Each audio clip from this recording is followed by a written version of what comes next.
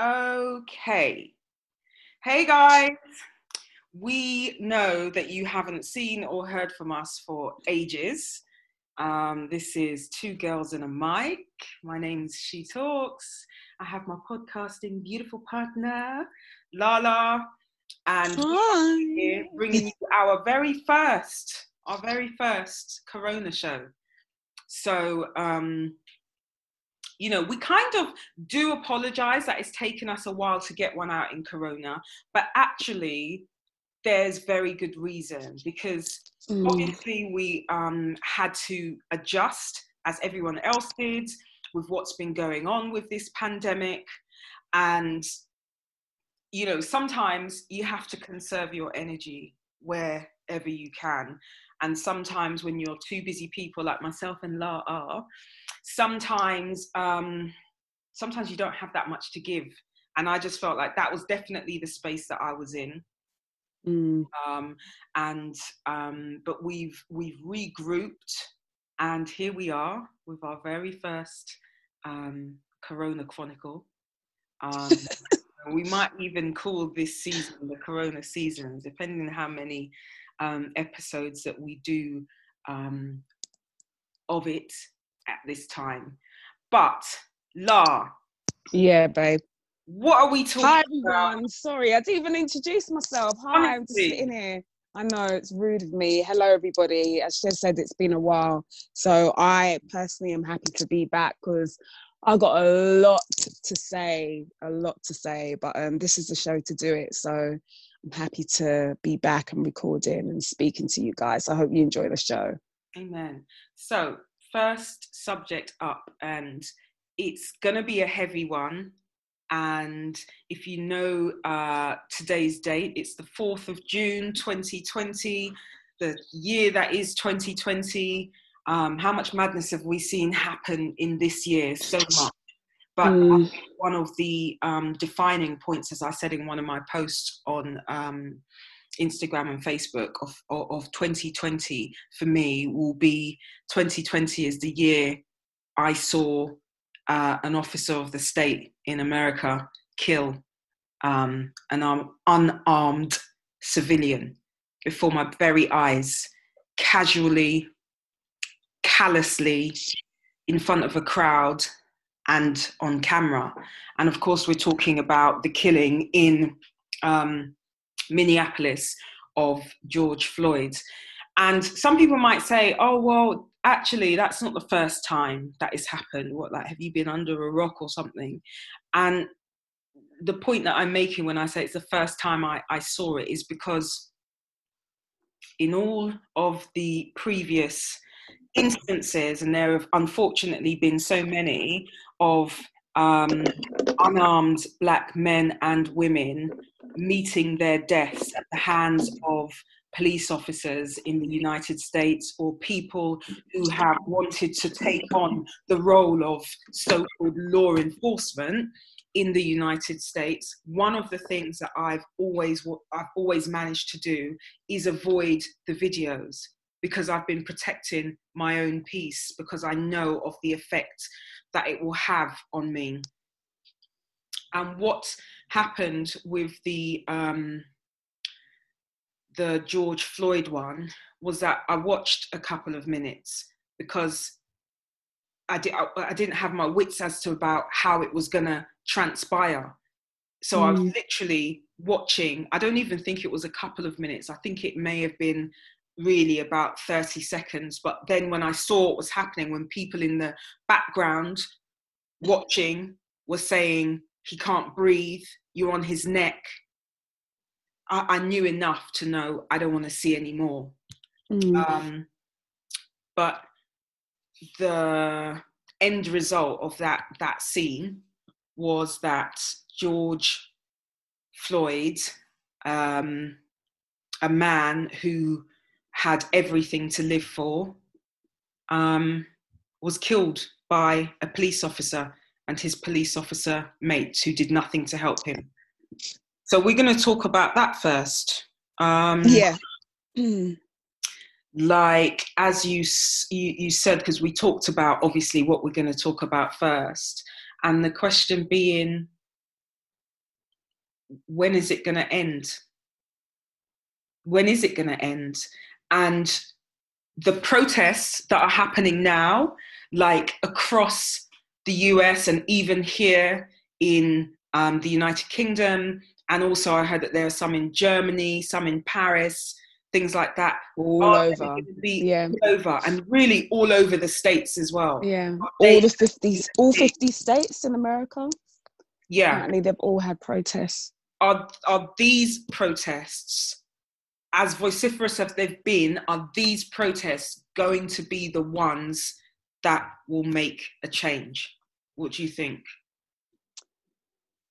Oh, I think there's something very different about this particular case. As you said earlier on, you know, we've seen loads of videos where people's lives have been snuffed out by heavy-handed police officers in the state. So this case isn't unique in that sense, but I think where it is unique is, and I've been playing this over in my mind since actually watching the video, and what I think kind of struck a nerve across the world is, one, you have to remember we're all in lockdown right now, so there's a specific group of people who are now having to watch what we all know to be something that's quite common amongst African Americans and the police. And the group of people I'm talking about are like white people who, you know, historically have been able to kind of like sidestep over what we can't sidestep over in terms of police brutality. They've had to watch it because they've been in their homes, in front of their TVs, in front of their phones and laptops and things. And then the second thing that makes this quite unique is that the actual video footage, for me, I kind of thought to myself, the proximity between the person who was actually filming and between them and George and the police officer was so up close and personal. You felt like you was actually there. Because if you compare it to the Ahmaud Arbery case, which, you know, again, wasn't that long ago before George had passed away, we actually saw him shot, but the video wasn't as clear. I didn't watch that. Yeah. Right, so it wasn't as clear. It was from a distance. You saw him running, and then you kind of saw, you heard the shots, and then you saw his body basically fall. With this one, it felt like you were actually there on the sidewalk watching it. You're hearing everybody begging for this police officer to kind of ease his foot off of his neck.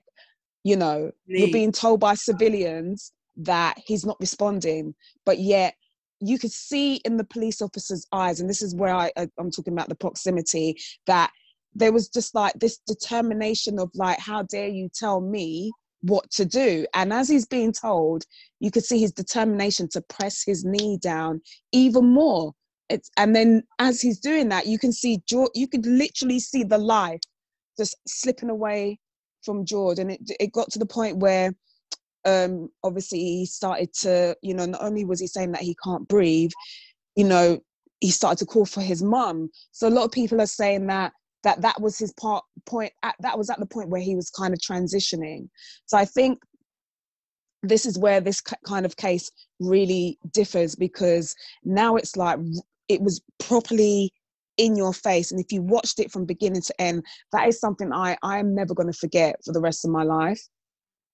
And like I said, like at this point, I should be desensitized to this, because I've seen videos like this before. I've heard stories like this before. But that one thing, I was like, oh my God, in big 2020, the hate that man had for George in that moment, it was so, you felt it, Shez, you felt it. It just went through you. And I think that's what's kind of transpired across the world, which is why now we're seeing all of these protests all over the world, all over America, just everywhere, because people are so disgusted that this country that's supposed to be, you know, the free world and is supposed to be the leader in like democracy and fair play, and, you know, did that to a civilian, one of their own. The only difference is now it's actually being illustrated, the point that African Americans have been saying, not for decades, for centuries, that white supremacy,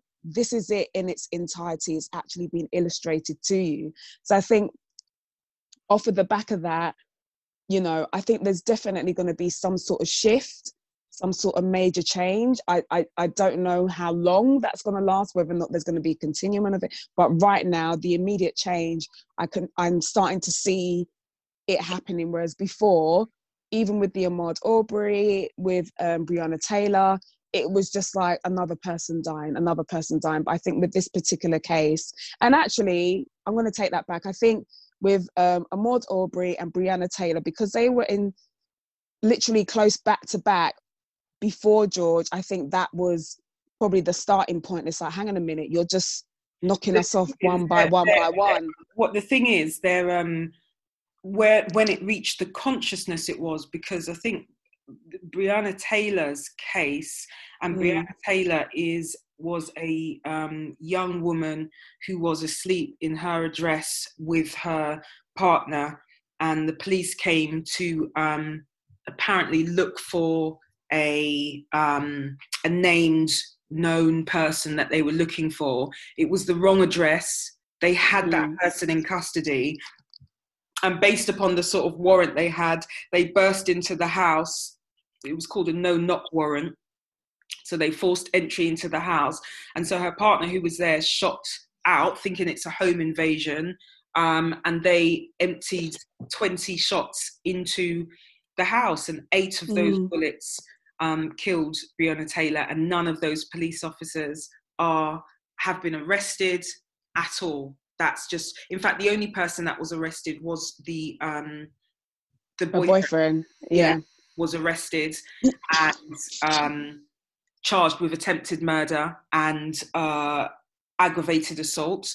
And only when the case came to sort of more and more attention were those charges dropped quite recently. And so the point I was making is that, in fact, those cases they were close, but not so close together, but they were hitting the news at the same kind of time. So there was already this onslaught. There was already this high fever. There was already this high tension. And I think you're absolutely right. I think George Floyd's case came at a time to be, you know, not just compounding everything that's been going on, because, and when I say everything, I mean as well the fact that in both here and in the US, Black people are dying at disproportionate rates from COVID. So there's already that fear amongst us, and there's already that manifestation of structural and historical racism, which has caused that. So we're already dealing with that. And then there's this, and I think you're right. I think it's lit a fuse. And you know, your description is as I've read and as I've understood of George Floyd's death. And I think one of the things that made it and make it all the more sinister, yes, as you said, because I hear people talking about that close proximity that people to it, but also, you know, the tick box, the blame tick box that's usually there, the non-compliance, the officer being in fear because maybe the man or the woman reached for something, you know, reached for their license. I thought they were reaching for a gun. Ran somewhere. I thought they may be running toward a weapon, you know, moved their hand in a quick way. I expected them to attack me. All of those tick boxes of features that usually are trotted out to sort of almost try to justify what an officer or officers have done in some of these previous cases, they were all missing. There was no toy gun. There was no hoodie. There was no resistance. He's on the floor. He's being held down. And what we don't see on that video, apparently there was another police officer behind the car, sat on his back. Three officers. And another one sat on his legs. So, and I think you're absolutely right. I think that visual, that knowledge, the lack of those opportunities to try to scapegoat the victim as being the cause of his own death, and this current time that we're in, giving everybody more time to just actually to see these things, I think that has been the thing that's lit the fuse. Really it's like you're seeing it now, all of these things that we've been saying for decades, centuries, like there must be thousands of stories just like that we haven't seen, that haven't been filmed. Yeah. So that's the scariest part. How many do we not know about? How many George Floyds have died? Yeah.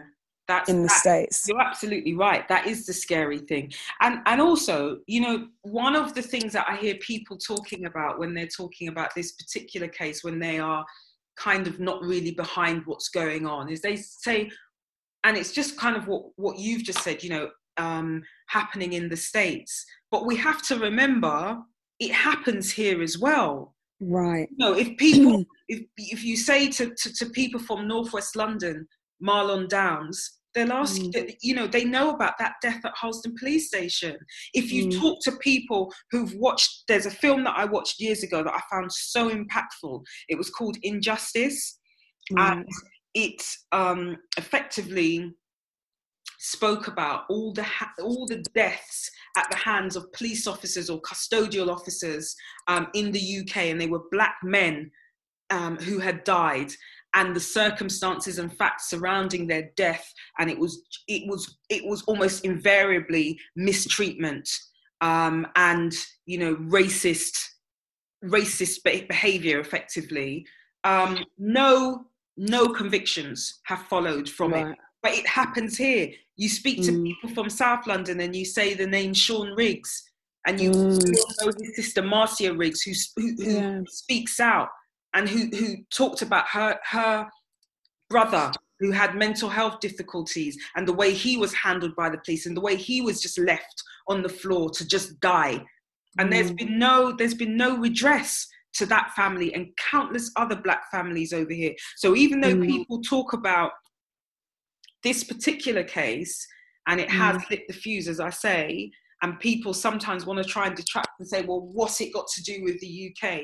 The UK have got the same issue, because even if we didn't have the same number of deaths, what we still have is structural and institutionalized racism, which means that black people tend to have adverse outcomes at the hands of the institutions of this state, meaning the healthcare system, the education system, the police force, the criminal justice system. Is it by accident that we have disproportionately bad, adverse, negative outcomes at the hands of institutions? It's not. It's not. It's really interesting to me, this argument or this kind of distancing that the United Kingdom likes to do when it comes to talking about race. And they're like, oh, well, at least it's not as bad here as it is in America. And it's like, this is how you know that the history books are just full of crap. And the things that we've learned in school in regards to history is a bag of nonsense. And if they were to change the curriculum and actually teach world history and the role that Britain had to play in kind of, you know, creating world history and kind of actually being very much, you know, the architects of how certain things are today. For instance, you know, people forget that America was once a British colony. You know, that saying, you know, the British are coming. Remember, at one point they were at loggerheads because Britain, not only did they bring over smallpox to kill off the Native Americans, and they actually brought over their brand of racism.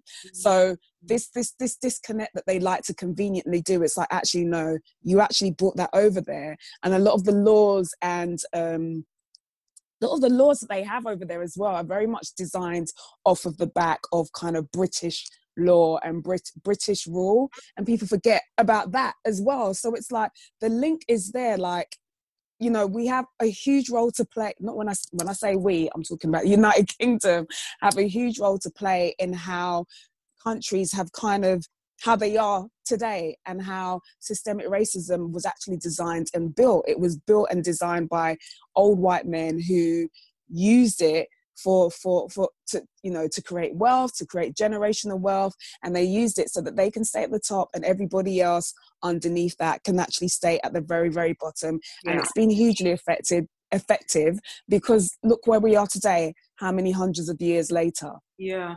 And there's a reason as to why they teach, because when I was in school we learned about World War One, World War Two, Henry VIII and his wives, and we learned about it's a big subject, isn't it? Yeah, the slave trade and the civil rights movement.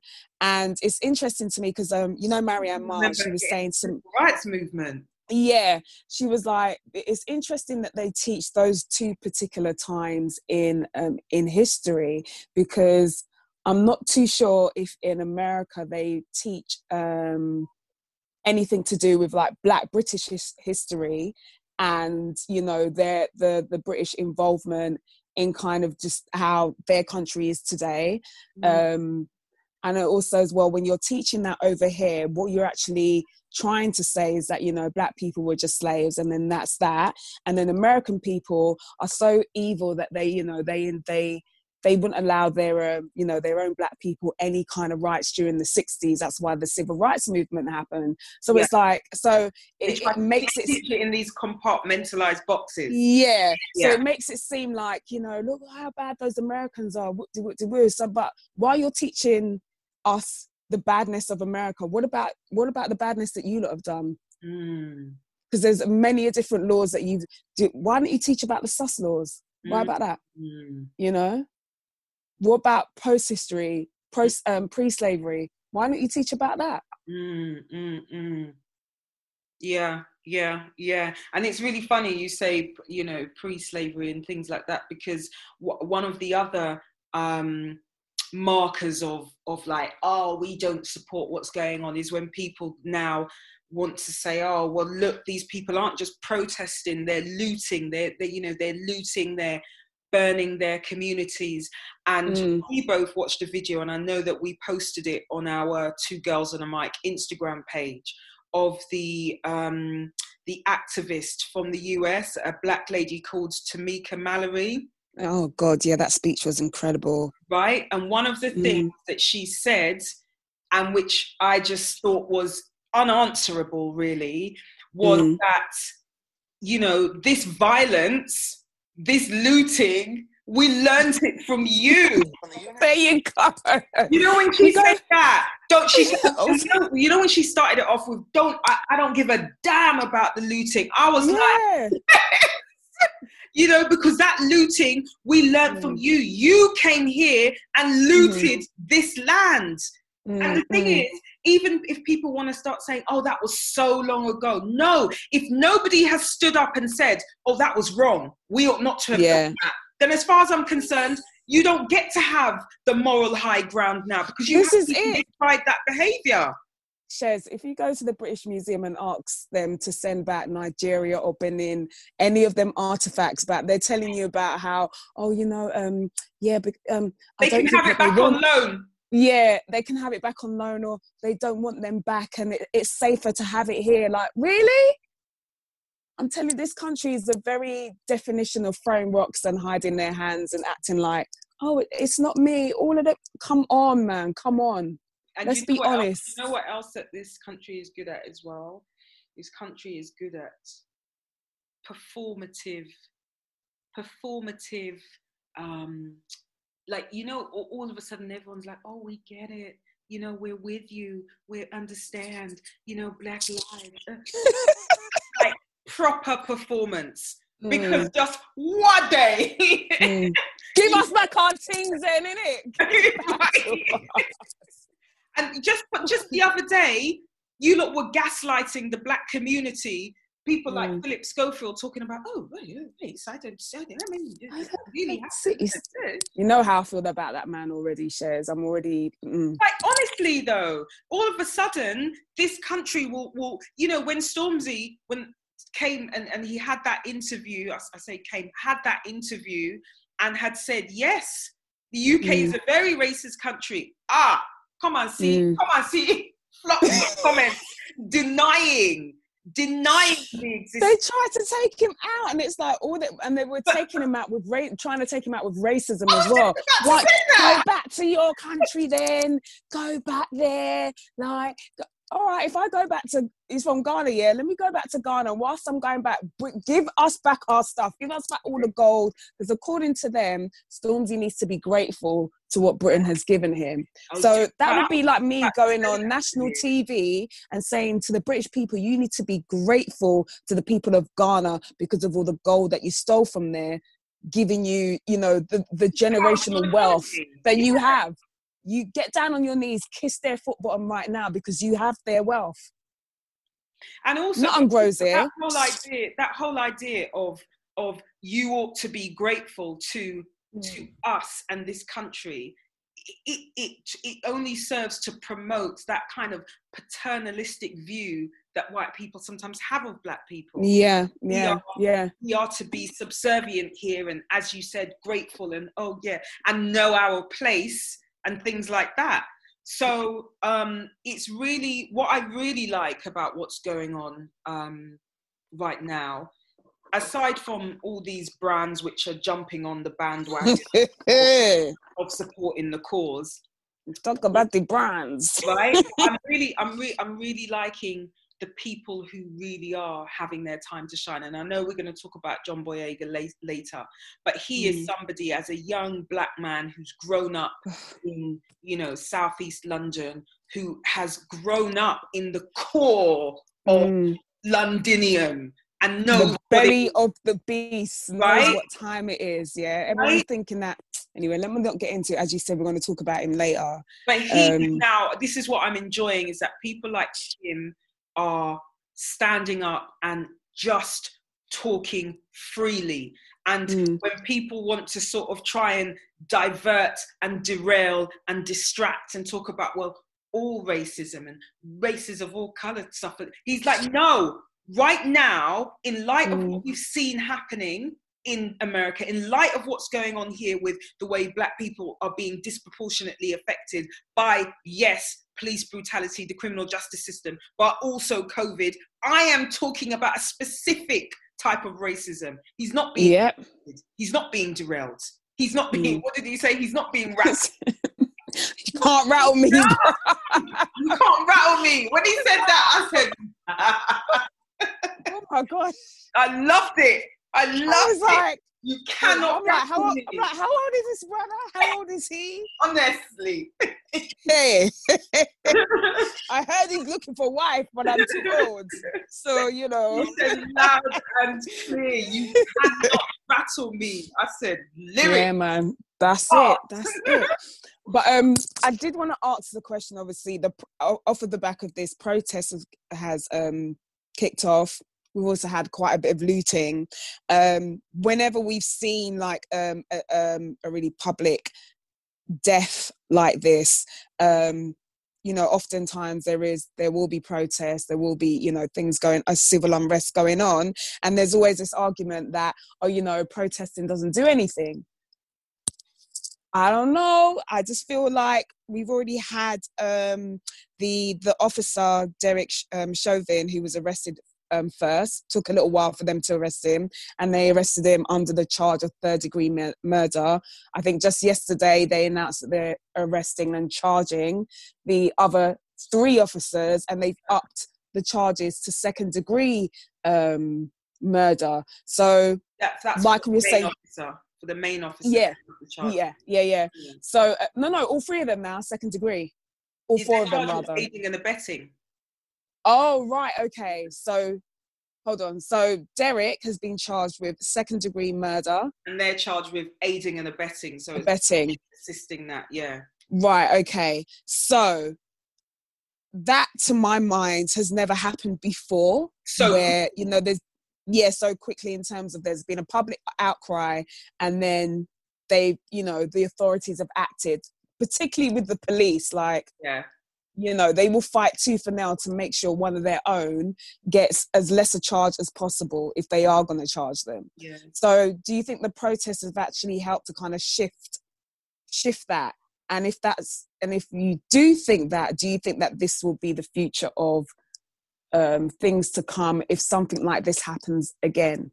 I think that, if I'm being cynical, those moves may have been made to almost try and quell the protests. So in that way, one could say, yes, the protests have worked because it's sped up the system as one would expect it to work, and in a way that one hasn't seen it work in the past. But also, I would say that the protesting, I think psychologically will have changed people, because I think people are saying to themselves, seeing themselves even doing this and seeing the numbers that have come out, I think people are saying, do you know what? I feel like we're all on the same page here. Yeah. The people who are viewing that, the powers that be that are viewing that, if they are not taking notes and paying attention, I mean, I think that's going to be their bad if they're not, because I do think that these protests are, yes, there have been looting. I don't even want to talk about that.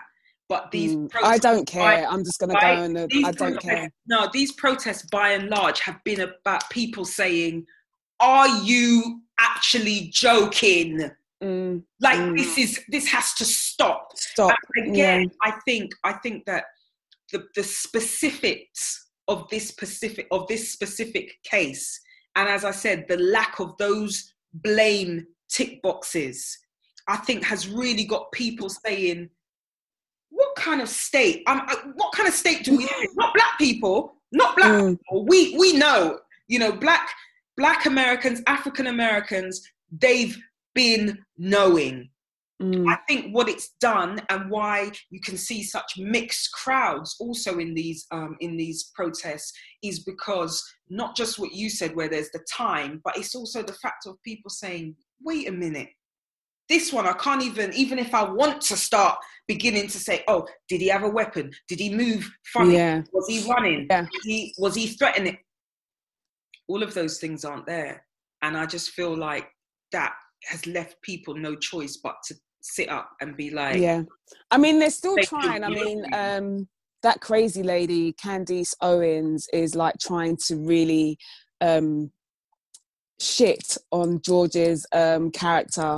Because she's saying, I don't know how true this is, but she's saying that he's got a previous conviction for armed robbery or something like that. Again, this woman is like, to me, she's insane. And whenever, something like this happens, she's always ready to be the first one to coon it out for whoever and try to distract from what the actual issue is. And I'm like, even if this man was the worst being on the face of this earth, the fact of the matter is, law enforcement, their actual job is to preserve life, is to de-escalate situations, and they did none of that. Because even if George was this person who she's trying to claim that he is, they didn't know that when they arrested him, he was just another person. So therefore, he could have just been somebody like the guy who called out that woman, Amy Cooper, who, he, if you like, is like the quintessential black man who they would prefer the good victim. Like, he's a bird watcher, he's unthreatening, he doesn't have any... Yeah. So what if that man was him? Would you be okay with that? It's the fact that you're missing the point. This is law enforcement. It is not their job to sit on somebody's neck to stop them from breathing and take their life. That's not their job. It's absolutely not. And the thing is, as well, you've made the most valid point. You didn't even know that at the time. So what's that to do with it? And he wasn't exhibiting those signs at the time, which is, it's not, even if he's got a record for armed robbery, was he armed at the time, and did he commit a robbery? Is that what you arrested him for? No. He wasn't resisting. He wasn't doing anything that was threatening in any way, shape or form. You know what his arrest was supposed to be about? Do you know what his arrest was for? Some counterfeit $20 bill. Can you imagine? Can you imagine?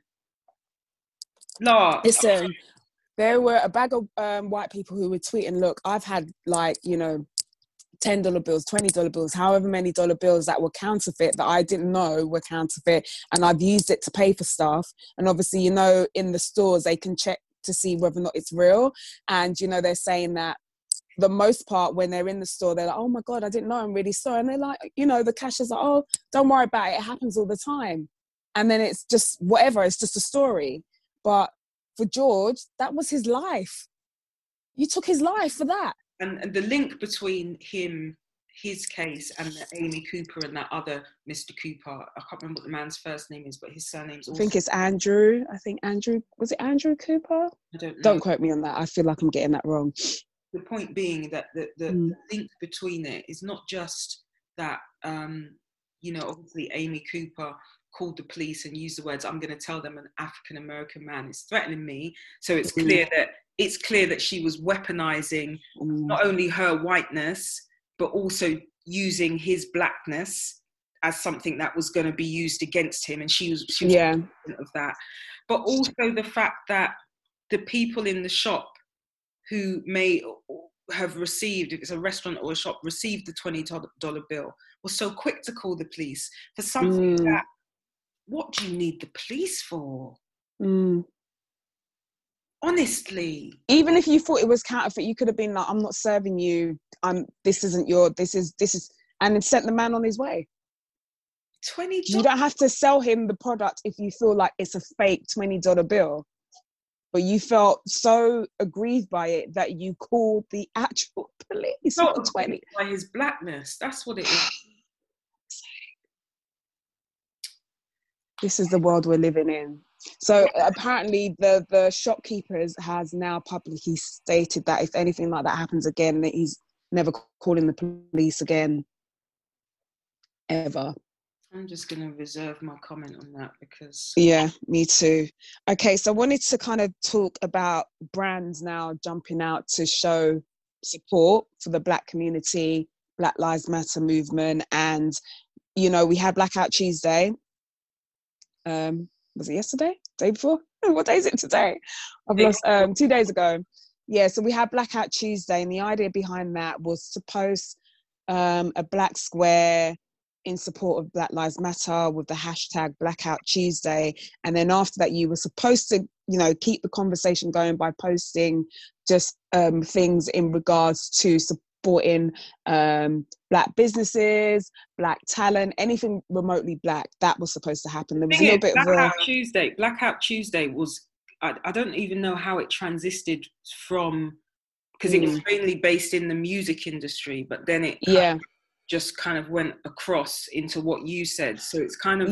So it kind of like... I wasn't sure what I was, outside of that, what I was supposed to do after. Yeah, it was confusing because like you said, it was almost like it got hijacked and then people got very confused. They were posting the squares and then some people were posting things, like you said, to do with Black creativity, Black talent and black things, whereas other people just left it at the square and didn't post anything for the whole day. So it was very weird. But outside of that, you then had major brands who were then posting their black squares and posting their messages of support, which was quite interesting to me, because a lot of these brands, I'm like looking at them like, because before, some of you lot have been called out for your lack of diversity, your lack of just inclusion, and just your tone deafness in regards to the fact that a lot of you will use blackness and lean on black things and black culture quite heavily to sell your products, but you won't use black talent. You don't have black people in the boardrooms, you know, making decisions and doing things and everything like that. So what do you think? What do you think about all of that? Do you think it's a faux kind of, do you think it's just fake, or do you think this will be something that they will continue to do in terms of support? I think time will have to tell. And I also think that people are not going to have short memories about it. So if actions and words don't marry up later on in life or later on that way, I think people will be only too keen to call them out. Because like I said, I understood the whole concept of Blackout Tuesday when you're right, when I saw all the brands coming on board and then talking about their bit, that's where I was like, okay, so what does this bit mean? But actually, when I even think about what I'm saying, I didn't really know what to do. There's nothing for me to do. Let them keep up that energy. That's what yeah. That's their job now. It's like, okay, so you've been bleeding us dry for God knows how long and taking our talent and creativity and don't even hire us, but you want us, you know, as Clara Amfo kind of quoted Amanda Seales, you want our rhythm but none of our blues. Basically you want black things but you don't want black people doing those black things, which is just ugh. So it kind of speaks to the systemic, you know, racism that kind of permeates through everything. People just think it's through the judicial system. It's through everything. And when we say we experience this every single day, we really do, from the overt racism to the microaggressions to everything that we do. And we navigate it so much, and we're so good at doing it now. We do it to a point where a lot of us are kind of, you know, doing it, trying to appease white people to make them feel comfortable, like taking our creativity and kind of whitewashing it so it's palatable to white people and whiteness, and just here's our things, but we're not going to make it too black so you can feel a part of the movement as well. But in the meantime, in between time, I'm gonna, you know, diminish how my role in all of this to make you feel comfortable about it. And you know what, that's why I think that the younger generation, like the John Boyegas, you know, people like, you know, my niece, my friend's daughter who went to one of the marches, this is why I think that they are standing up, because you know that thing that you just spoke about, like the you know, the taking of the talent. Also to people of, you know, our parents' generation who were cock-blocked at work in terms of promotion, watching white counterparts being promoted above them, which is, you know, it's a big story when you speak to a certain generation. When you think about the subtle but really serious ways in which we've been financially disenfranchised. We've had opportunities and access to opportunities blocked from us. We've actually been going backwards. We're moving forwards ourselves of our own efforts, but in ways we've been being pushed backwards, but in a way that, you know, we don't see it, because it's the compounding of these things. It's the compounding. When this man doesn't get this promotion and he never rises above a certain level in his workplace, it means that his pay is stagnant, which affects his family, it affects his social mobility chances, it affects all those kind of things. When you're being marked poorly at school, it then goes on and it follows you on your file, and it follows you, and then it affects your outcomes at school, which then affects your outcomes in the workplace, or can affect the outcomes of the kind of jobs that you're going to get. When people are being turned down or not even interviewed for jobs or for homes because of their surname, they're turfed off the list. Can you imagine just all the kind of ways that we've been like disenfranchised? What en masse, if you add up all of those things that have happened, what that must have, how much that have taken from Black communities, the Black community. It's actually really difficult to kind of to comprehend, to quantify.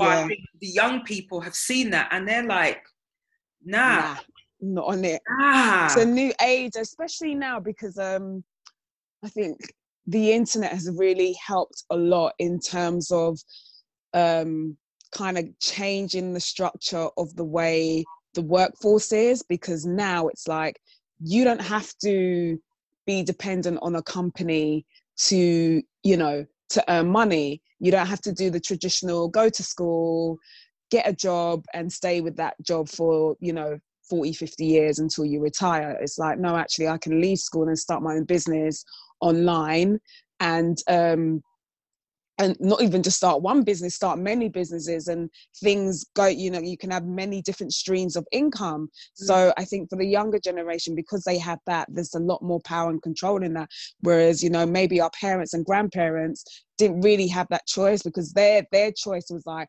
I need to survive and I need to make sure that my kids eat. So I need to make sure that I'm putting myself in a position where I've got a guaranteed, you know, money coming in for my family. Whereas we have a little bit more freedom and leeway. And when you've got that freedom, is it like, who's going to tell you anything?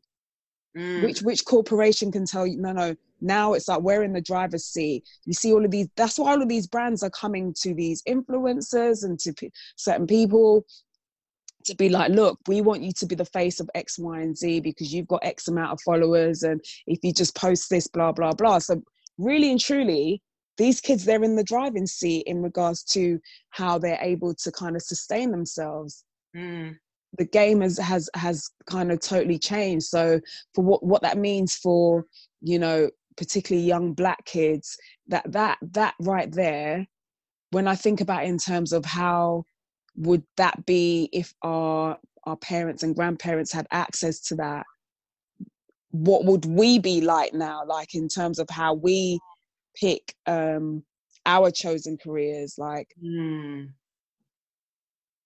you know what I mean? Am I kind of making sense, or am I going off a tangent? No, I get what you mean. Yeah.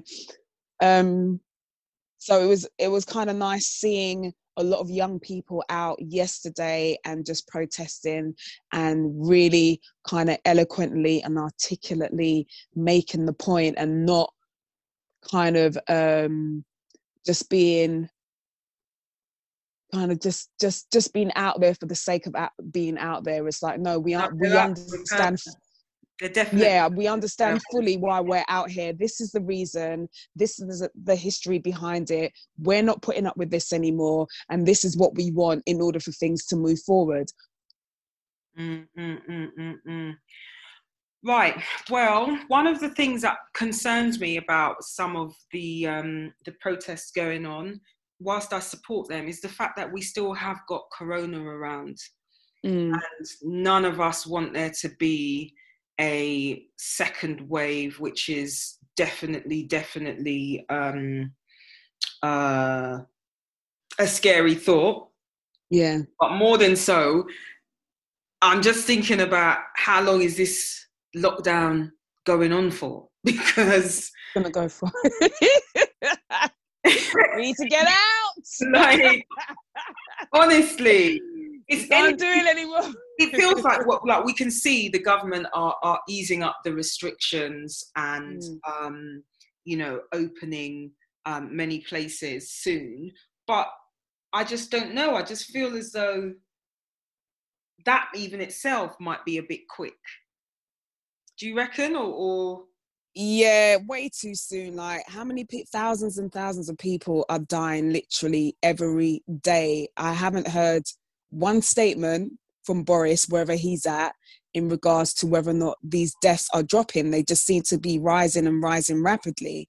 So clearly this curve that they keep banging on about is not flattening. On the daily numbers, in fairness, on the daily numbers, they are saying that the numbers of deaths are going down. But I just feel as though we may be jumping the gun a bit.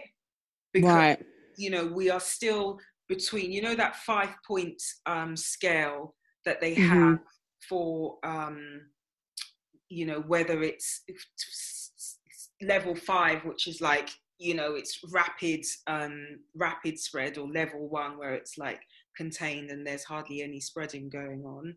I paraphrased, hope I've done that correctly. But we're between 3 and 4, which is close to the top. Do you know what I mean? So, Lord. So this reopening of, as much as, listen, I'm telling you, La, I'm ready. You know, I'm ready. And you know, it's not even, listen, so many things that I would do. I just want some outside.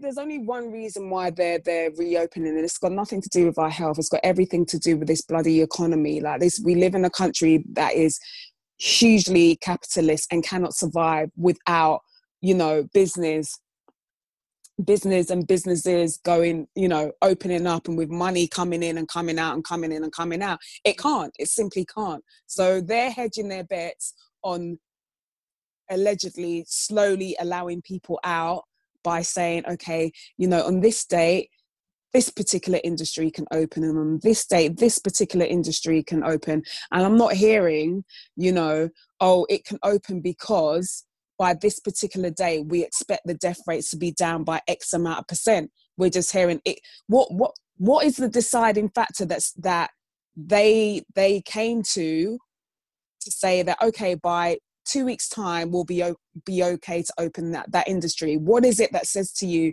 it's okay to do that? Money. They haven't explained that. They just keep saying, oh yeah, in 2 weeks. How do we know in 2 weeks' time we won't have a second wave?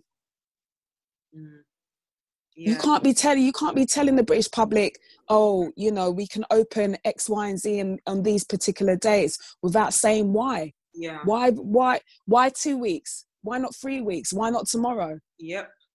Yeah. Well, I'll tell you what though, one of the things that I have been enjoying in this lockdown period are all these new methods of entertainment. So in particular, the versus challenges that we've had, where you've had artists or groups going up against each other, versus platform. Fully enjoying. Oh my gosh, fully enjoying. Okay, the only ones that I know of, and then you can tell me if there have been more. So, Luda and Nelly didn't watch. 112 and Jagged Edge watched 10 minutes of. Jill Scott and Erykah Badu watched the whole thing, fell in love with it all, rewatched it again on YouTube.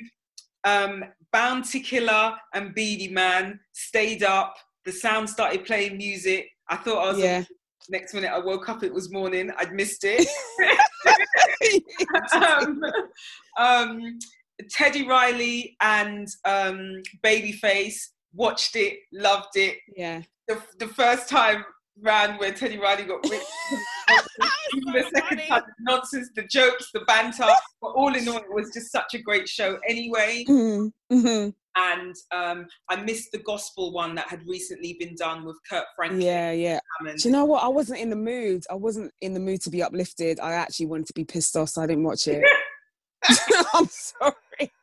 I don't want to be up. I'm not in the mood to even be uplifted today. Let me just wallow in my anger for a bit more. Yeah. Sorry, Kirk, I love you to death, but I can't. So I actually still have to go back and watch that one. Yeah, ditto. I'm going to, because loads of people said that it was so good. So I don't know if I've covered them all. I think I might have. I think you have actually, yeah. So which one did you enjoy the most? Okay, so this one. Whoa! Yes, good.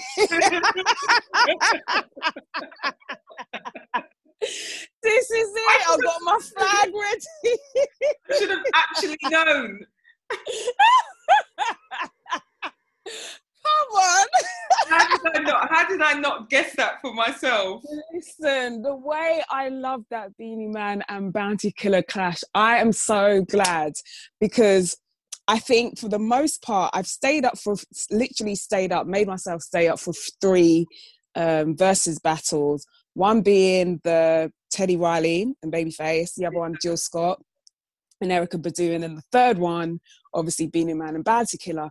And all 3 of them, I'm so glad that I actually stayed up for those. I was pretty much dreading staying up for any versus battle and it being rubbish, because I'm like, I can't waste my sleep. It's 1 o'clock in the morning and this better be good, because I'm going to get really irritated. But I'm happy to say that all 3 of them I actually thoroughly enjoyed. But this one to me actually made me so proud to be a Jamaican, because what was different about in fact, what I will say is that all of those battles were really good at kind of highlighting specific genres of music and showing why those specific genres are great. So you've got the New Jack Swing and kind of, New Jack Swing and soul kind of era with Babyface and Teddy Riley, and they showed their greatness in that. Their back catalogue, crazy, from Michael Jackson to Toni Braxton. The list is endless. You know how that goes already. Then you've got them two queens, Erica and Jill, showing neo soul in its entirety, and so just bringing the vibes and everything. They just kind of just made everyone feel just like, hey, and just kind of cool, and then you've got the madness of Beanie Man and Bounty Killer bringing what actual clash culture is about. And when you saw, I was just like, oh my god, that meme of Jill Scott where she's like, god damn it. You better calm right now. That's what I'm talking about. Because it was like, and I think the thing about that particular battle is that I think they had the benefit of being in the same room with each other, whereas everybody else was X amount of miles away. So they had to do it via IG Live, while one person's in one house, next person in another house. Yeah. Beanie Man and Bounty Killer were in the same room.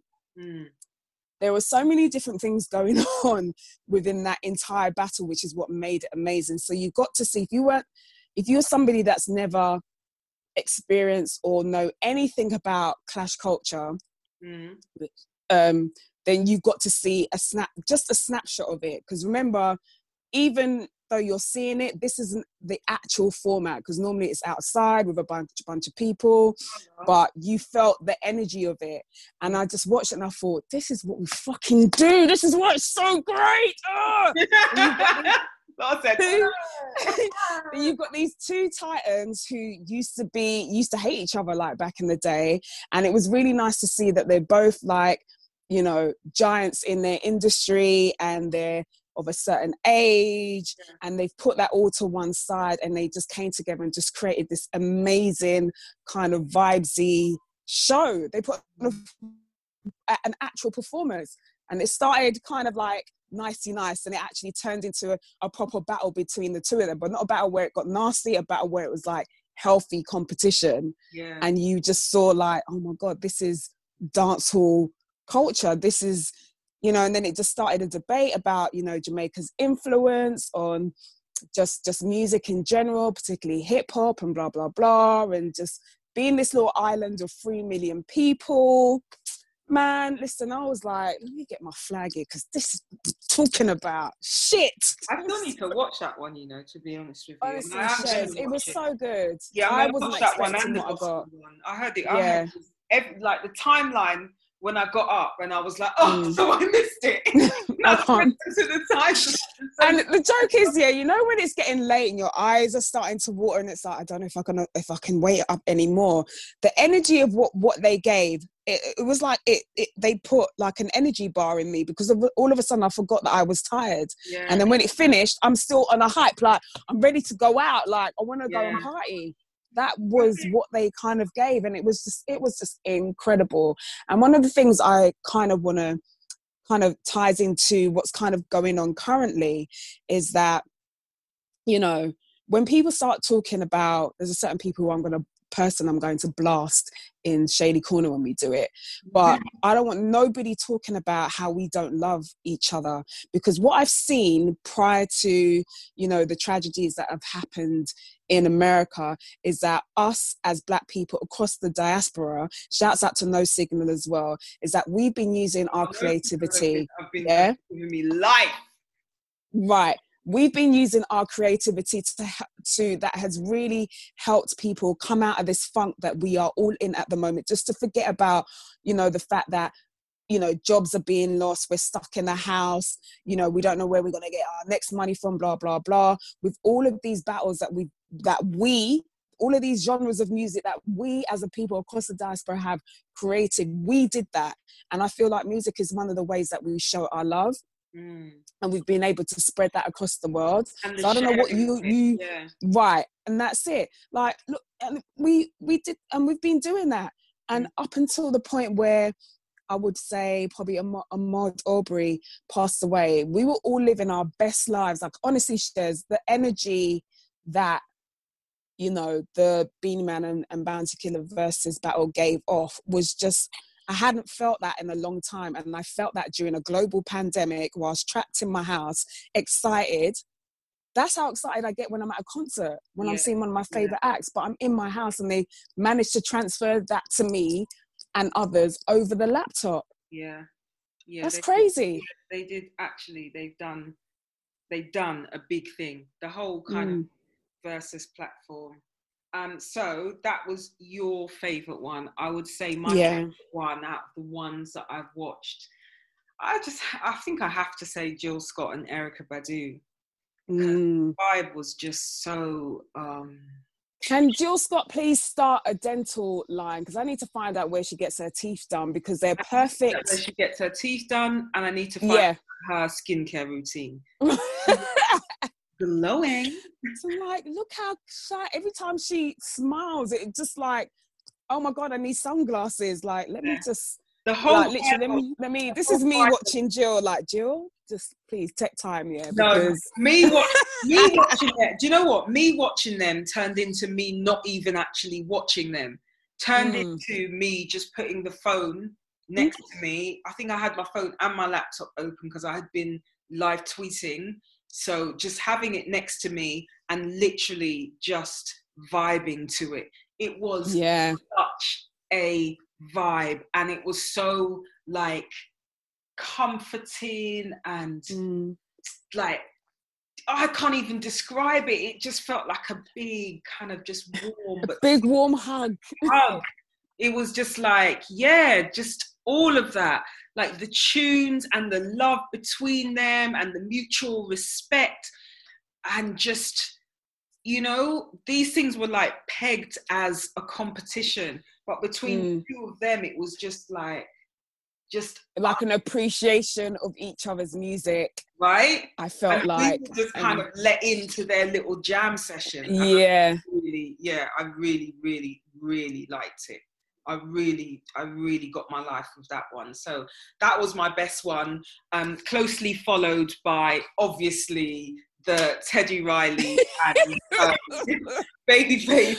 I don't want to keep laughing, but that had me in. There were so many jokes that came out of that one, right? Oh yeah, I loved it. It was just so from many jokes that Babyface's shadiness to Teddy Riley, determined that he's going to have about 20 men in the room and this TV screen here and some musical machine over there. Like, it was too much. It was good entertainment. It was definitely good entertainment. And Shady Face, as we now call him, was a constant. Shady Face. But one of the other things that's been keeping me going, La, is watching certain programs and not having the pressure of, I can't really watch it because I've got some work to do. I really like literally watching Insecure and The Real Housewives, which is now finished. Well, the one of Atlanta series is now thank God. I had enough. I was really and have been getting my life through Insecure. Now, when we discussed this, I just realised the bits that we were going to talk about. Yeah. Before we get to those, can I just say, have you seen the latest episodes? Yeah, I've seen them all. You're coming now. Give you the feels? Because I have to be honest. It did. I don't know if I've forgiven Lawrence yet. I was still a little bit like, But when like she was explaining to him, look, this is why I did what I did, and I felt like he was listening and taking it in. Had she said that and he was like, I would have wanted to fly kick my TV screen. That's all I'm saying. It's like the communication. The talking it out, the sex scene, everything. I was just like, I feel like I was happy for her. I was happy for them. And you know, we've had our moments, Lawrence. We've had our moments. Oh yes. But I just feel like I was happy for him. So, I'm happy for both of them actually, because you can tell they love each other. It just went, you know, when you get fed up with people and then you just stop caring about.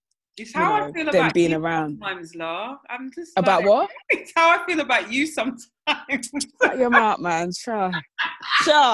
You can't Lawrence me, let me tell you. And he's joking. We're breaking up now. Whatever. You got to take me out to dinner now, win me back. After lockdown.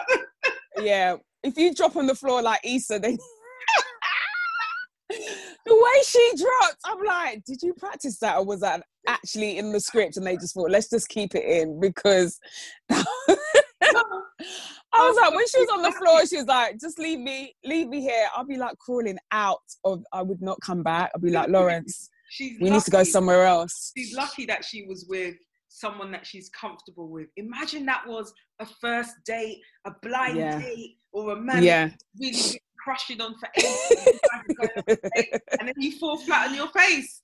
Yes, okay, that's the end of that then. I shall see you around then. I'm just going to go home. I'll be like, there's no recovery from this point. There's actually no recovery. I'm just going to leave. It's fine. You don't need to call me. It's fine. It's okay.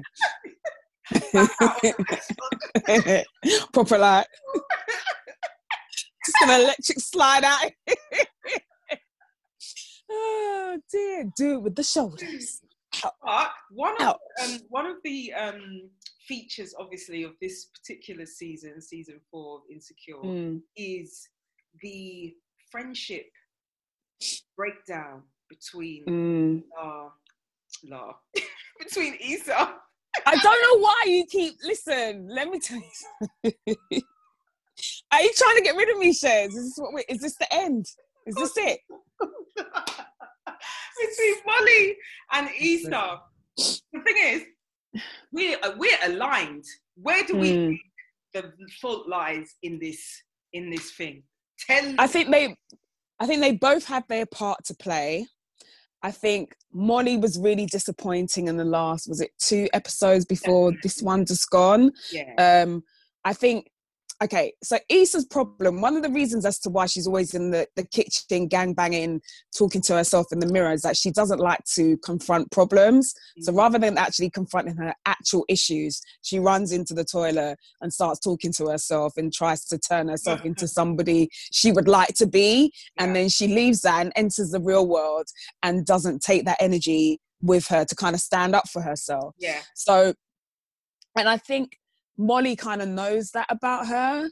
And whereas before, she was probably okay with it. But I think now she kind of weaponized that side of Issa a little bit, especially when she did that little stunt with the whole festival that she was trying to arrange.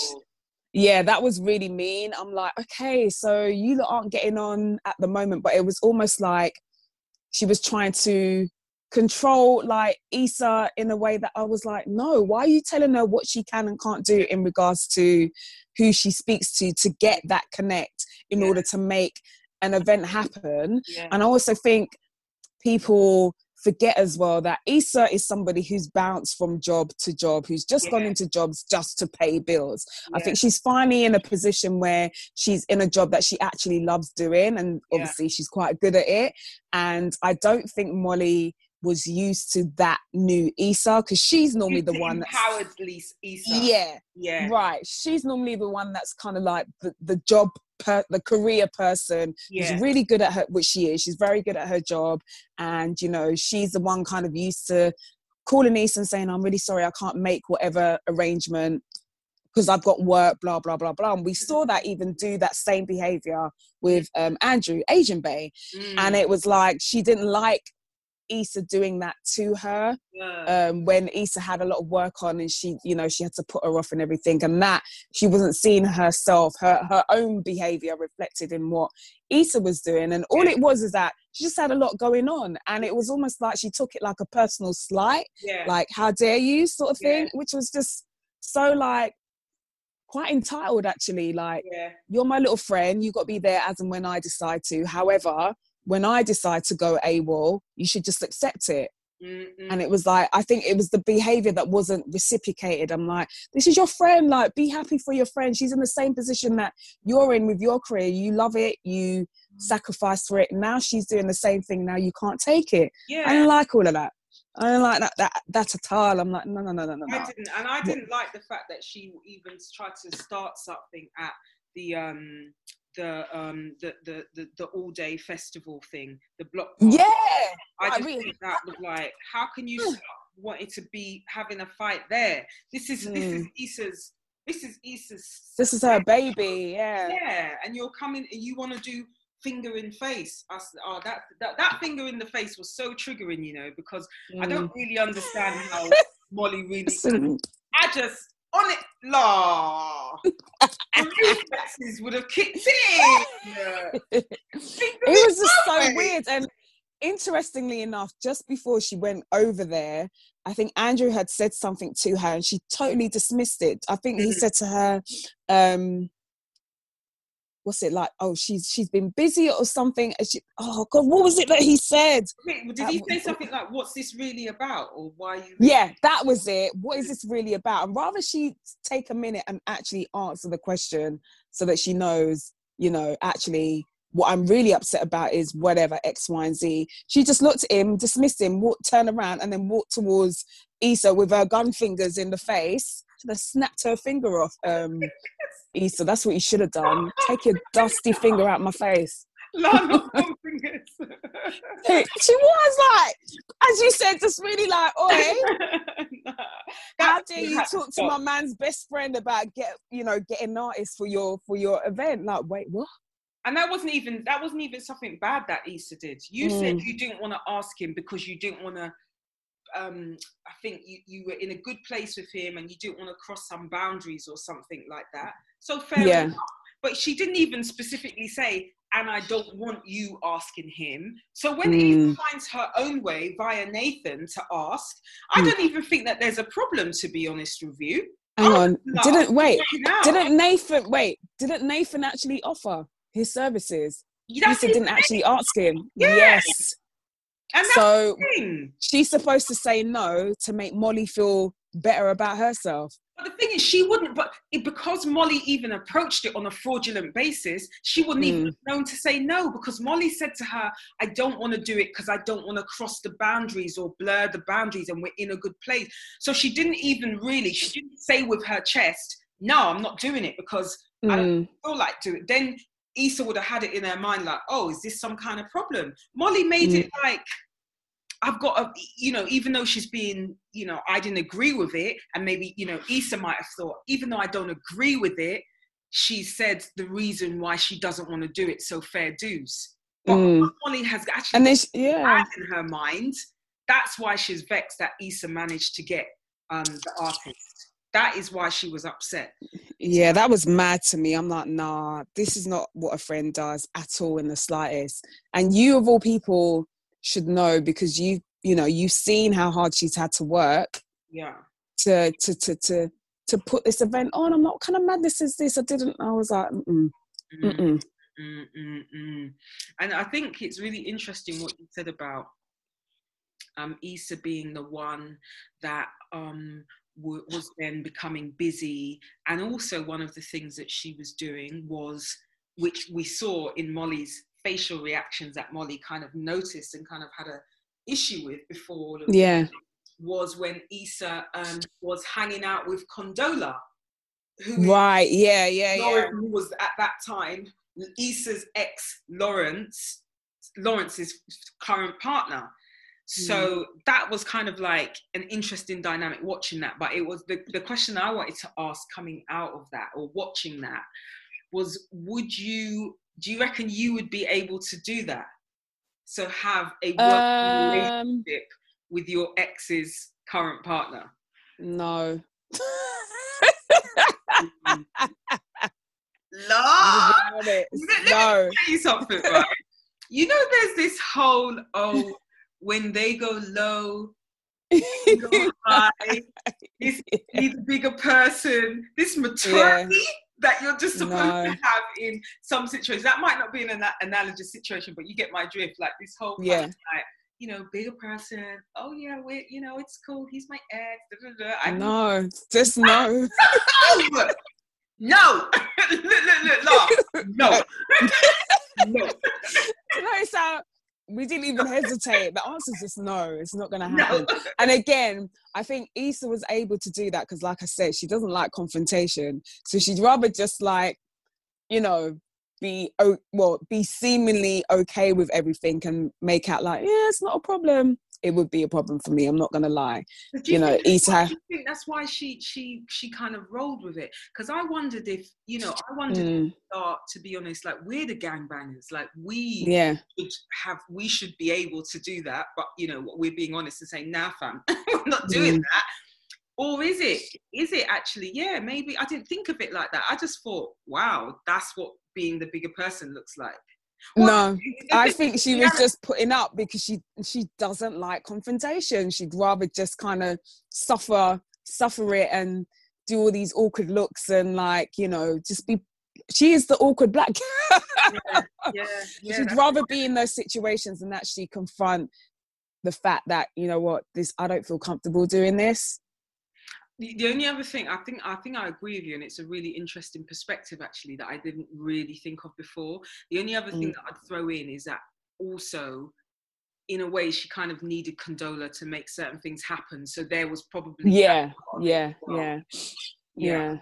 But I don't think she agreed to work with her because of that. I don't think she was like, I'm going to put my differences aside because Condola can get me X, Y, and Z. I literally think that she would just be like, I'm just going to do it because, it's Lawrence and I aren't together anymore and I'm fine being in an awkward situation. Because I feel like if she was to be the type of person to be like, you know what, I'm just going to work with her because she can do X, Y, and Z for me, that's not Issa's character. She doesn't strike me as somebody that would use someone to get where they need to be in a kind of malicious way. Yeah. If that makes any sense, that, oh, fuck it, man, she can get me the keys to this and she can get me this artist and da-da-da-da-da. Yeah. She doesn't strike me as that person. Does that make sense? Yeah, no, I get you. Yeah. That's a really, it's good that you kind of reminded me about the genesis of Issa's character, i.e. awkward black girl.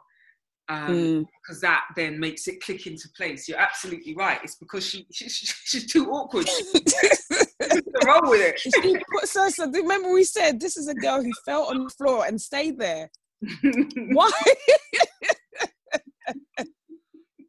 Issa, get up. No, I'm not moving. It's fine. Like, Jesus Christ, she will just put herself in any weird situation rather than actually dealing with what the issue is. Right.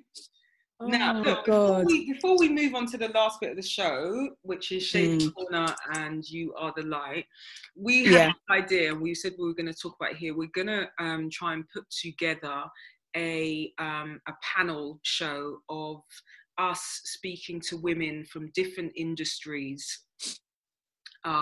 So we're hoping to cover a breadth like music, I'm in law, you're in personal fitness, we can get someone in like fashion, get someone in marketing, and just kind of really talk about some of the issues that have, one, affected us coming up through our industries, so because of our sex and because of our race, but also modern times. I think one of the things that we can talk about, and actually it's something that you said before we came on air, was talking about the job market moving on post-corona, and what it's going to look like for certain industries, and some of the changes and what those changes might mean for people in those industries. So that's something that we're going to be working on. And also we're going to try and get back to some level of regular scheduling. But as we said, this is coronavirus, I say to people, not in a preachy way, but the link is it's a novel virus. And this is a novel time. Many of us haven't lived through a situation like this in our lifetimes. We didn't live through any wars here, which meant that there were imposed curfews or imposed lockdowns or anything like that. So this is really a new time for us, and it has been an emotional journey as well as everything else, as well as for some people a physical journey, some people who have been ill. And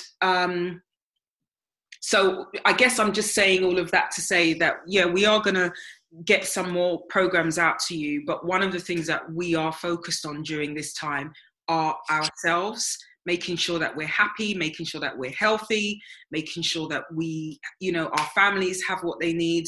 So you got to excuse us if you don't hear from us, but you can always engage with us on our Two Girls and a Mic Instagram page, and also Two Girls and a Mic Twitter page. So make sure that you get us there, and also our personal Instas and Twitters. I'm sure you can find them out from those two pages.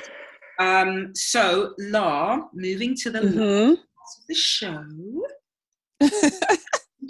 All right. Shady Corner. Who you want to put in Shady Corner? Oh my God. I mean, there's so many people that have been really showing their asses over the last 8 days, as you say. But I'm going to pick Tiny Temper, because I don't know what this brother is on, because I nearly lost my shit when I heard him respond to the George Floyd murder. And it was literally, I think maybe a day later, when people were just like, I mean, this is what's pissed me off. I've literally witnessed grown men who aren't particularly like what you would describe as criers, on their Instagram page, crying proper eye water, like upset. I don't want to even think about the mental aspect of what people are going through right now, particularly with black men and black women across the world, because I know I've been very tearful, waking up in the morning pissed off and just not myself. And with this pandemic on top of it, it can't be great. So I don't understand that as a black man living in this country, knowing the bullshit that we go through, your response is to jump online and to tell people that we need to love each other more. Did you not watch the video? Did you see any love being transported to poor George Floyd, who was literally begging for his life from this police officer who did not see him as a human being, didn't see him as a sentient being, and he didn't show him any love whatsoever. Didn't show him any love whatsoever. So that this man could have had the biggest amount of self-esteem and just loved himself down to the ground. It wouldn't have made a difference. So I don't know why or how you can watch that and then address the situation by telling us that we need to love each other more. Bruv, where is your message? Before people will love us. Where is your video message for the white people out there who constantly have been doing this to us, historically been doing this to us and getting away with it scot-free? Where's your video for them? I'm sure you've got a company. I'm sure you employ white people. Have you spoken to them? I'm sure you've got white people in your family. Have you spoken to them?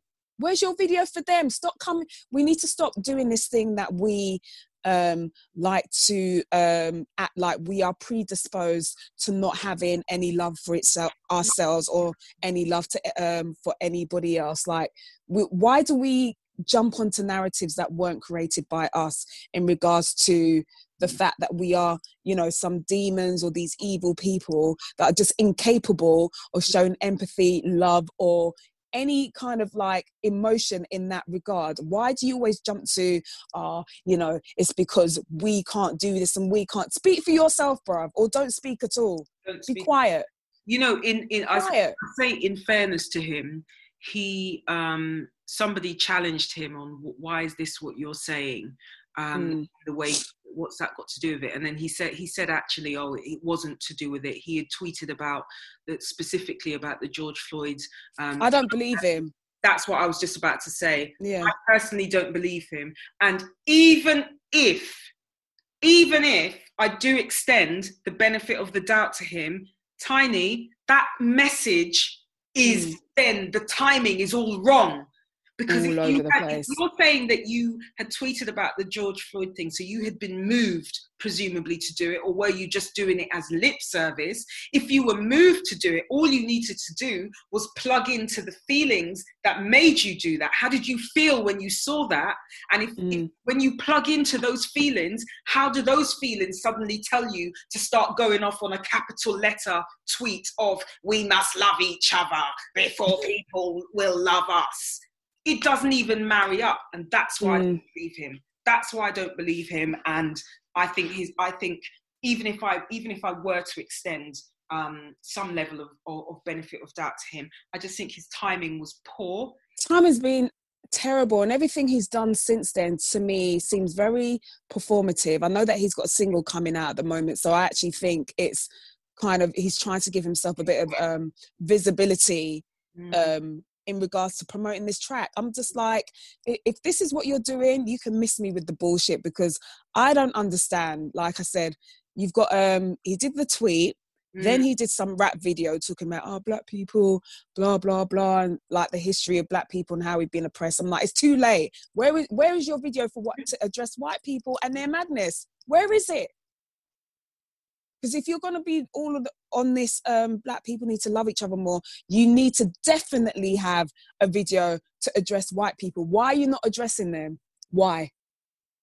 Yeah, I mean, people have posited reasons why on social media. I know why, and you know why. It's easier for him to come for us than it is to come for them people there. He'll probably lie in his pocket. Not having it no more. Don't speak anymore. Shut up.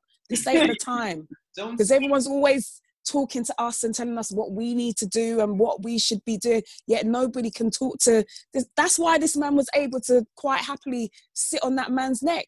Who's going to tell him anything? Yeah. Instead, we're get out of town. What George Floyd did or didn't do. Okay, so let's go one for one back to positivity then. So to counterbalance bloody tiny temper, Igbo boy, you know, very disappointing.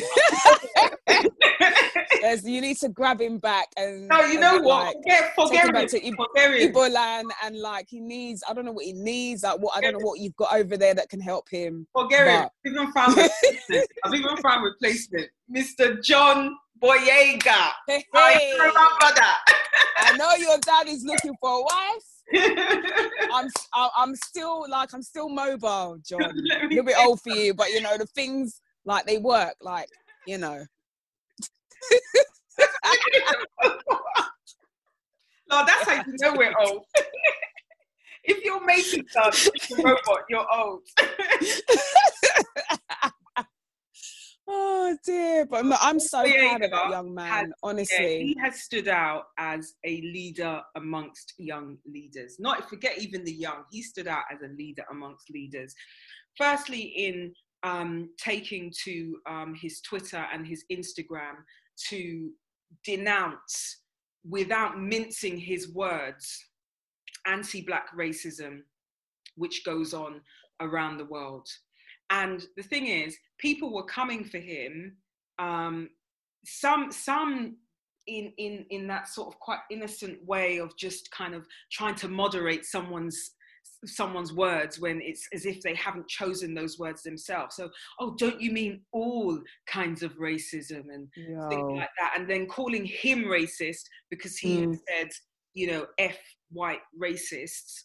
And one thing that I appreciated about him is that he stuck to his guns. He absolutely did. He's like, I'm not talking about any other racism other than white on black racism. That's it. Why do people like to act like that's not a thing? Exactly. And we are talking about that right now in view of what's gone on. Let's stay on topic. If somebody, as they say, and I don't want to, you know, trigger anybody, but if somebody dies of a particular illness, you're not going to just start coming and when someone says, that illness is so terrible. Imagine someone bursting in and saying, yes, but this illness is terrible too. It makes sense. We don't do it in any other way. Why is it that we're not allowed the space to talk about this really specific kind of racism, which is the prevalent form of racism, and I believe the genesis of racism as we currently know it? And John just said, I said what I said. I will not be rattled. Do you not know I'm Yoruba? And F you lot. And this young man is now, as we said, out on the marches. He is rallying. He is speaking to people. And the reason why he is getting all of the light today is I love what he said as a black man, where he said, and he got quite emotional about it. And he said, black men, he called upon his fellow black men. And he said, clearly, without stuttering, We need to take care of our Black women. I was like, what? When? Oh wait, this show was like, no, La. When in history? Wait, I've entered the Twilight Zone. Done. Tell me another moment in history when you have heard a Black man shout so loudly about Black women and the need you know to what? care for, and the need. Only one time, a couple of months ago, I will give it to Stormzy, because when he collected his Brit Awards, he made sure to let the people know that the people who are working tirelessly in the background to make sure that his projects and his music get out there, it's Black women. He's the only one. I can't believe we've got all of these Black men and only 2 people have done that. But even setting Stormzy aside, I mean on that real intimate, personal relationship. Because there's something that we know, and we've seen it again play out on social media, where especially dark-skinned Black women have been vilified, made to feel unattractive, told that they are unattractive, told that they are worthless. We have people in songs talking about lighties. We have light-skinned women in videos, so that it gives the impression that that is the only thing of beauty that we see in our colour range. This man didn't even go into any of that. He said, Black men, love and take care of your Black women. And I, for one, was flabbergasted, but completely impressed. And he has earned a place and respect in my heart. Trust me. Forever. Right? I'm like, look at this man. And he even said, like, my career might be over this, but it's like, he can see the bigger picture. It's like, it's fine. Like, you know, I don't care. I understand the bigger picture and the bigger thing, because at the end of the day, career or not, like I said, Miss Candice, you're banging on about what my man might have done back in the day in terms of, like, you know, committing a crime. If it was John there, do you think they would have cared or not, whether or not he has a career, whether or not he's John Boyega, you know, the star of Attack at the Block and Star Wars and all of that? They just saw Black. They don't care. And he understands that. Yeah, where his peers should too. Okay, so let's choose one more from Shady, because I know we had a few, but it's just that we're getting on. So positive. I'm gonna L'Oreal. Definitely. Because you lot, so we obviously, Shez and I were talking about brands and all of these brands starting to speak out the side of your neck about we support the cause and blah, blah, blah.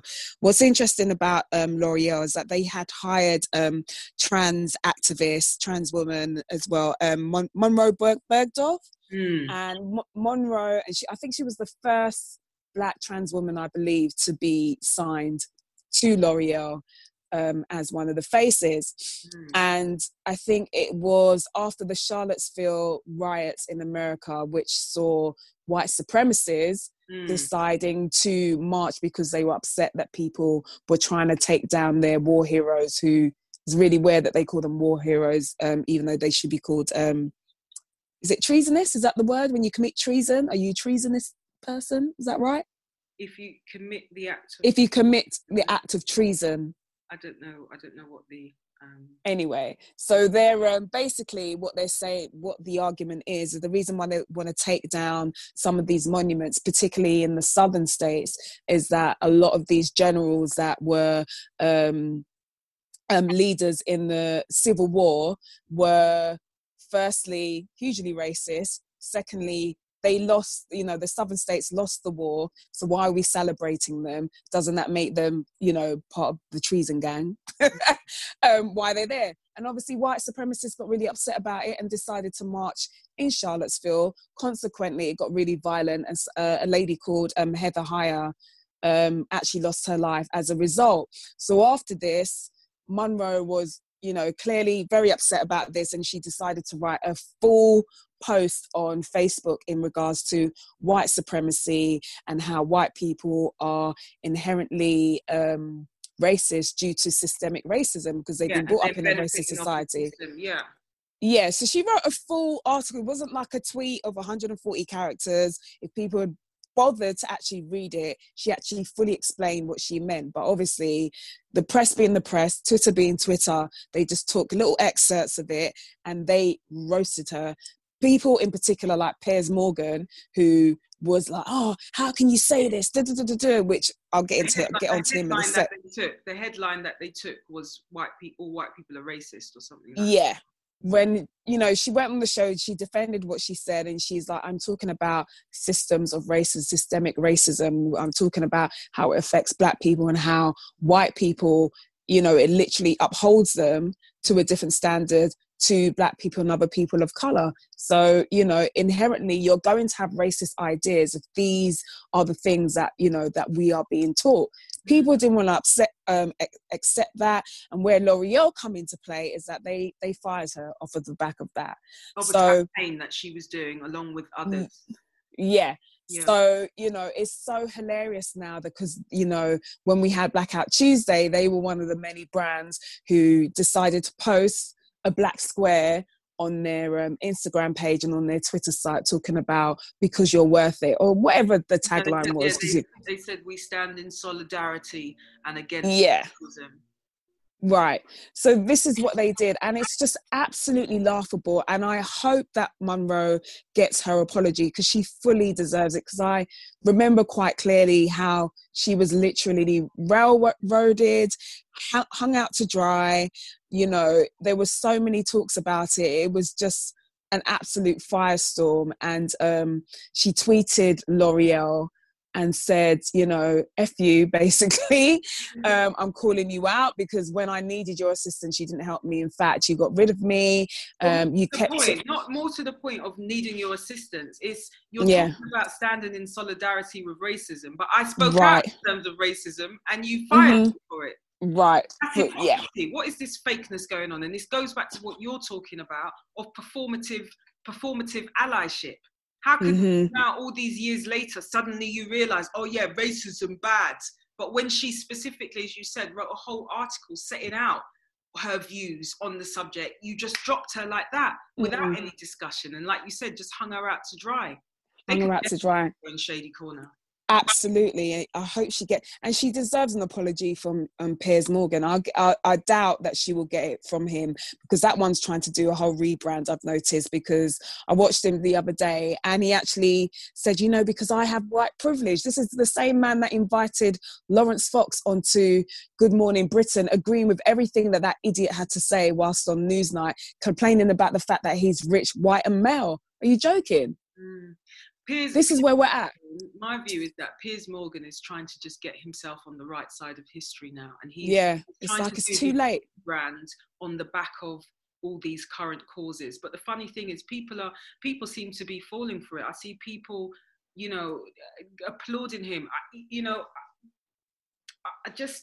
can't bring myself to do it because your views never be opposed to our liberty at a certain point of time. So I can't bring myself to do it. I'm not on the Piers. The thing is, with Piers, he really set the tone for what has been going on in regards to how racism is being dealt with in this country. We're like, you know, he was going on about Meghan Markle for God knows how long. And God knows how long at one point. Say again. Yeah, he has such a platform, which is what makes him so dangerous. Yeah. So not now he's and then done an about turn that you want us to just be like, oh, we trust you. We Piers. Oh yeah, he said this, he said that. I'm not. Absolutely not. No, I'm sorry. It like public apology aside, you can kiss my ass, mate. Like you went hammer and tong on Monroe and everybody else. Come to think of it, so. No, you're not going to do it now. Sorry, now that your eyes are open, I'm sorry, just out of there. So that's my other shady corner. Honourable mentions to Virgil Abloh, Amy Cooper and all the Karens of the world. You lot can all do one. We ain't got time to get into them today, but I'm sure you guys have already heard the story. Shez, you want to finish off on You Are the Light? Definitely. I think how we'll finish is we're going to shout out people, specifically people from the UK and other young men such as John Boyega. There's Sideman All Day, which I think we posted on our Instagram page. Post that he did talking about current issues, and so we encourage you to go and look at that on our page. And who else would you say we should shine some light on today? Tamika Mallory, who gave an amazing fire speech in regards to George's passing away. Did we mention it earlier on in the show about looting? Yeah, I think we did. Yeah, we've got that on our page as well. So if you want to hear what she has to say, hear the speech, you can go to our Instagram page for that. George the poet. George cracked me up.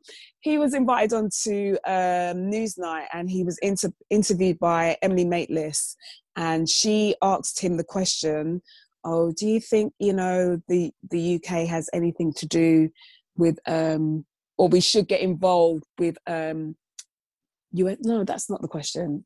Let me get it right. I think... Hello? Yeah, sorry, you cut out. I think you were saying it. Yeah. Do you think the UK has anything to do with racism in the US, or rather, is it as bad as what's going on in the US over here in the UK?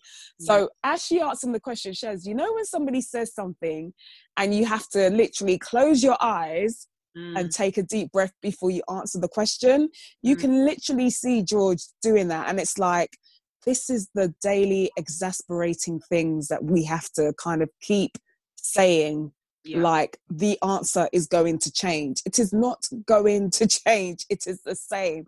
I don't know which part of it you're not understanding, but it was so funny because I was watching it. I was like, George, I understand. So yeah, him, and then Ashley Walters, I really want to send him a lot of love and a lot of energy, and just because I think people, from what I understand, have been getting at him, expecting him to say something in regards to George Floyd's murder. And the thing is, it's like, not everybody should or can say anything. I think there are certain people that just don't have the skill set to articulate themselves. And if that is you, it's okay to be quiet, because you'll probably end up saying something that is just so stupid, you can't come back for it.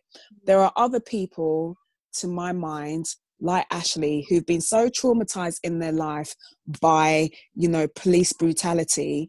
He actually told how, at the age of 15, certain white police officers left him for dead. This is the trauma that he's having to go through, whilst people are in his mentions. I think he said that he'd been attacked by a group of white males, and what happened was that the police failed to act. There was no conviction that came from it. So he did find it. He did find the whole thing triggering. And I think you're right. Actually, there are a lot of us who, because of different experiences, and even just sometimes because when you look at women like Sandra Bland, you can think to yourself, that could be me. When you think of somebody like George Floyd, you think that could be my brother. When you think of, when you hear of somebody on a deportation plane being taped up so that they choke, you think, wow, I know people that are currently, or have heard of people that are currently being, because of the whole Windrush scandal, being deported to Jamaica. Right now. When you think of, an old woman like Cherry Gross back in the day being wrapped with some kind of adhesive tape to keep her I don't even know, like bound, when police burst into her house all those years ago. You think that could be my grandma. So these stories resonate deeply with us. And you're right, to make people, they can trigger people. And we should stop, in fact, looking at people and saying, well, why haven't they posted?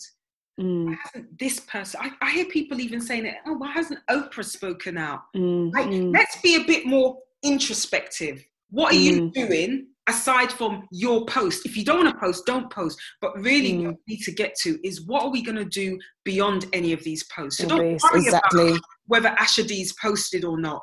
Worry about what you have done and what you can do moving forward. Because trust me, there's a mood of, we must get change right now. So let's look to that. Let's work towards that rather than jumping in my man's mentions. How comes you ain't said nothing? Right. Allow it.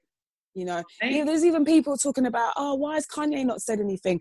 I don't want Kanye to say not a damn word, because every time he opens his mouth, it goes to shit and to hell. So I'm glad he's quiet.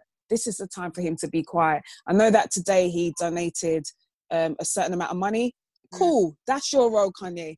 Donate what you can, because your words, when you start speaking, all it does is give my man, the orange idiot in, your leader, just kind of more kind of, what's the word that I'm looking for? More backbone, if you like, to kind of address African Americans. African Americans love me. They love me. So let him. You stay quiet. Donate your money. That's it. Everybody knows their role, and that's it. Let's talk to actual people. Like, let's talk to lawmakers. Let's talk to politicians. That's who I want to hear from. The people that can actually shift the change and break down structural racism. Your celebrity ain't gonna do it. It's just not. One of the people, just to end the show, that I think we both would have loved to have heard from around this time, just because they always were so on point. They always just came with the realness, and they were a wordsmith, given what they do. And when we talk about this person, it will all become clear. But who I feel like would have really been echoing as well John Boyega's message of, Black men, we need to take care of our Black women. Absolutely, front and center. He never stopped with that message, let me tell you. Yeah, and that is Ty, our friend of the show, UK rapper, Ben Chijoke, who died this year, having been hospitalized with the COVID virus. And we understand that he actually managed to beat that, but then caught a secondary infection, having been moved to another ward in hospital, and died. And man, that is such a big loss. It's such a big loss. We've had Ty on our show before, and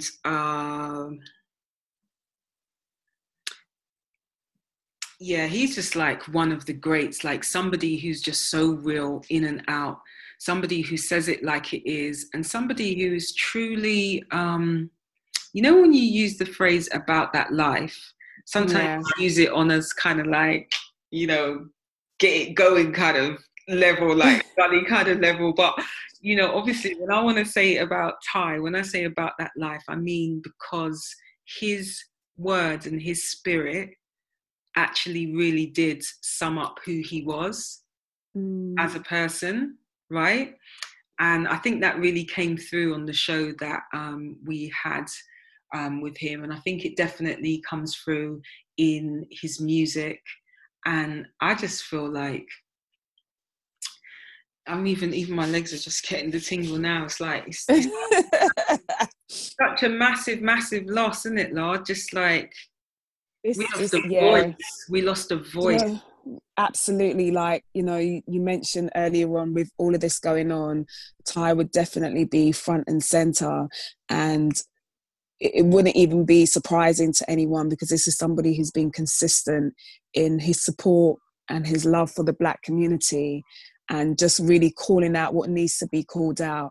And there isn't that many people, particularly in his industry, that would vocalize, the wrongdoings of the music industry, and particularly they treat Black artists. Even this week, I've heard like a range of stories in regards to the disgusting treatment of Black artists, but we'll talk about that in another show. But, Ty, when I tell you, that was the very definition of an ally and somebody who would support. Like, there wasn't a time when we would call him to come on our show, he'd be like, cool, when do you need me to be there? What we talking about? blah, blah, blah. Because he knew that, you know, the things that we want to discuss are the things that he's interested in and the things that need to be discussed. As somebody that was very open to discussion and wanting to change certain things, even about himself, that he was like, no, I want to learn more about, you know, Black women and how they feel. So if I'm going to do that, let me be around people like Cheryl, like Lara, and, you know, other women in his circle, I'm sure. And he would, you know, we debate back and forth. Like, he'd ask questions, we'd ask questions. He would say things, we would say things. And it would just be like this really nice kind of open debate and dialogue that he is willing to do, which is kind of rare with a lot of men. Yep. You know? Yep. And Ty had that ability, and I just always love him and respect him for it. And this is somebody who is so, I'm going to start crying, sorry, very sorely missed. It's weird, like, obviously I live in Brixton, Ty lives in Brixton, and there's like memorials around certain places in Brixton, and it just seems so surreal that during this time he's not here, because I feel like his voice would have been heard a little bit more. Yeah.